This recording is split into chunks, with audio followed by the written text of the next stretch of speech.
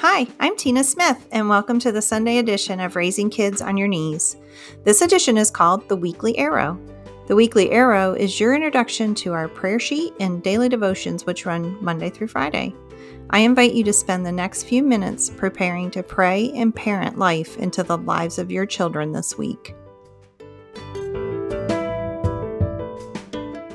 Welcome back. We are going to be wrapping up our third part of the series in our identity in Christ. We've already talked about how we're accepted and that we are significant. And this week we are going to be talking and praying about how we are secure.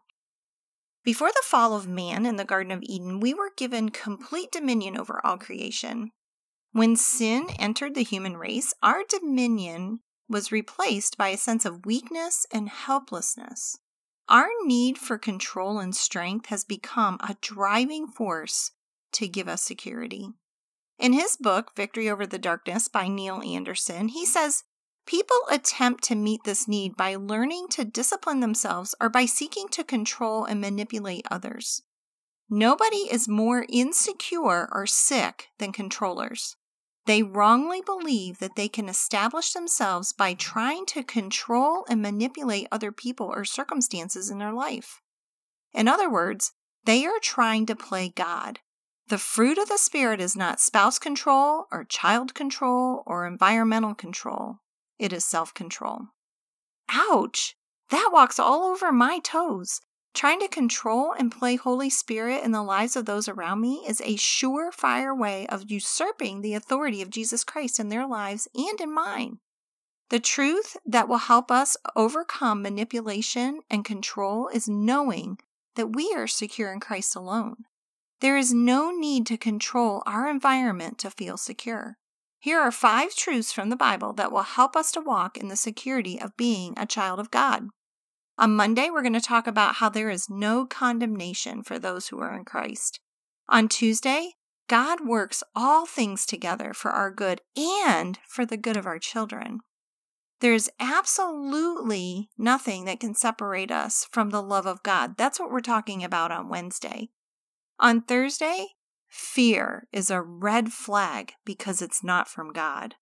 And on Friday, the enemy cannot touch us.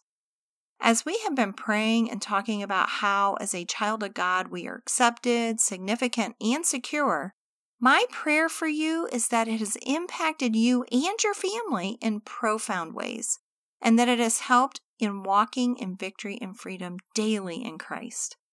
I highly recommend Victory Over the Darkness and The Bondage Breaker by Neil Anderson. I have watched God use the truths Neil Anderson teaches from the Bible to change lives and families, mine being one of them. I'm going to link both these books in the show notes so that you can go over and order those. I pray that you have an awesome week and that you see God in ways you have never seen Him before. I can't wait to meet you back here tomorrow for Monday's Daily Devotion. You have a great day.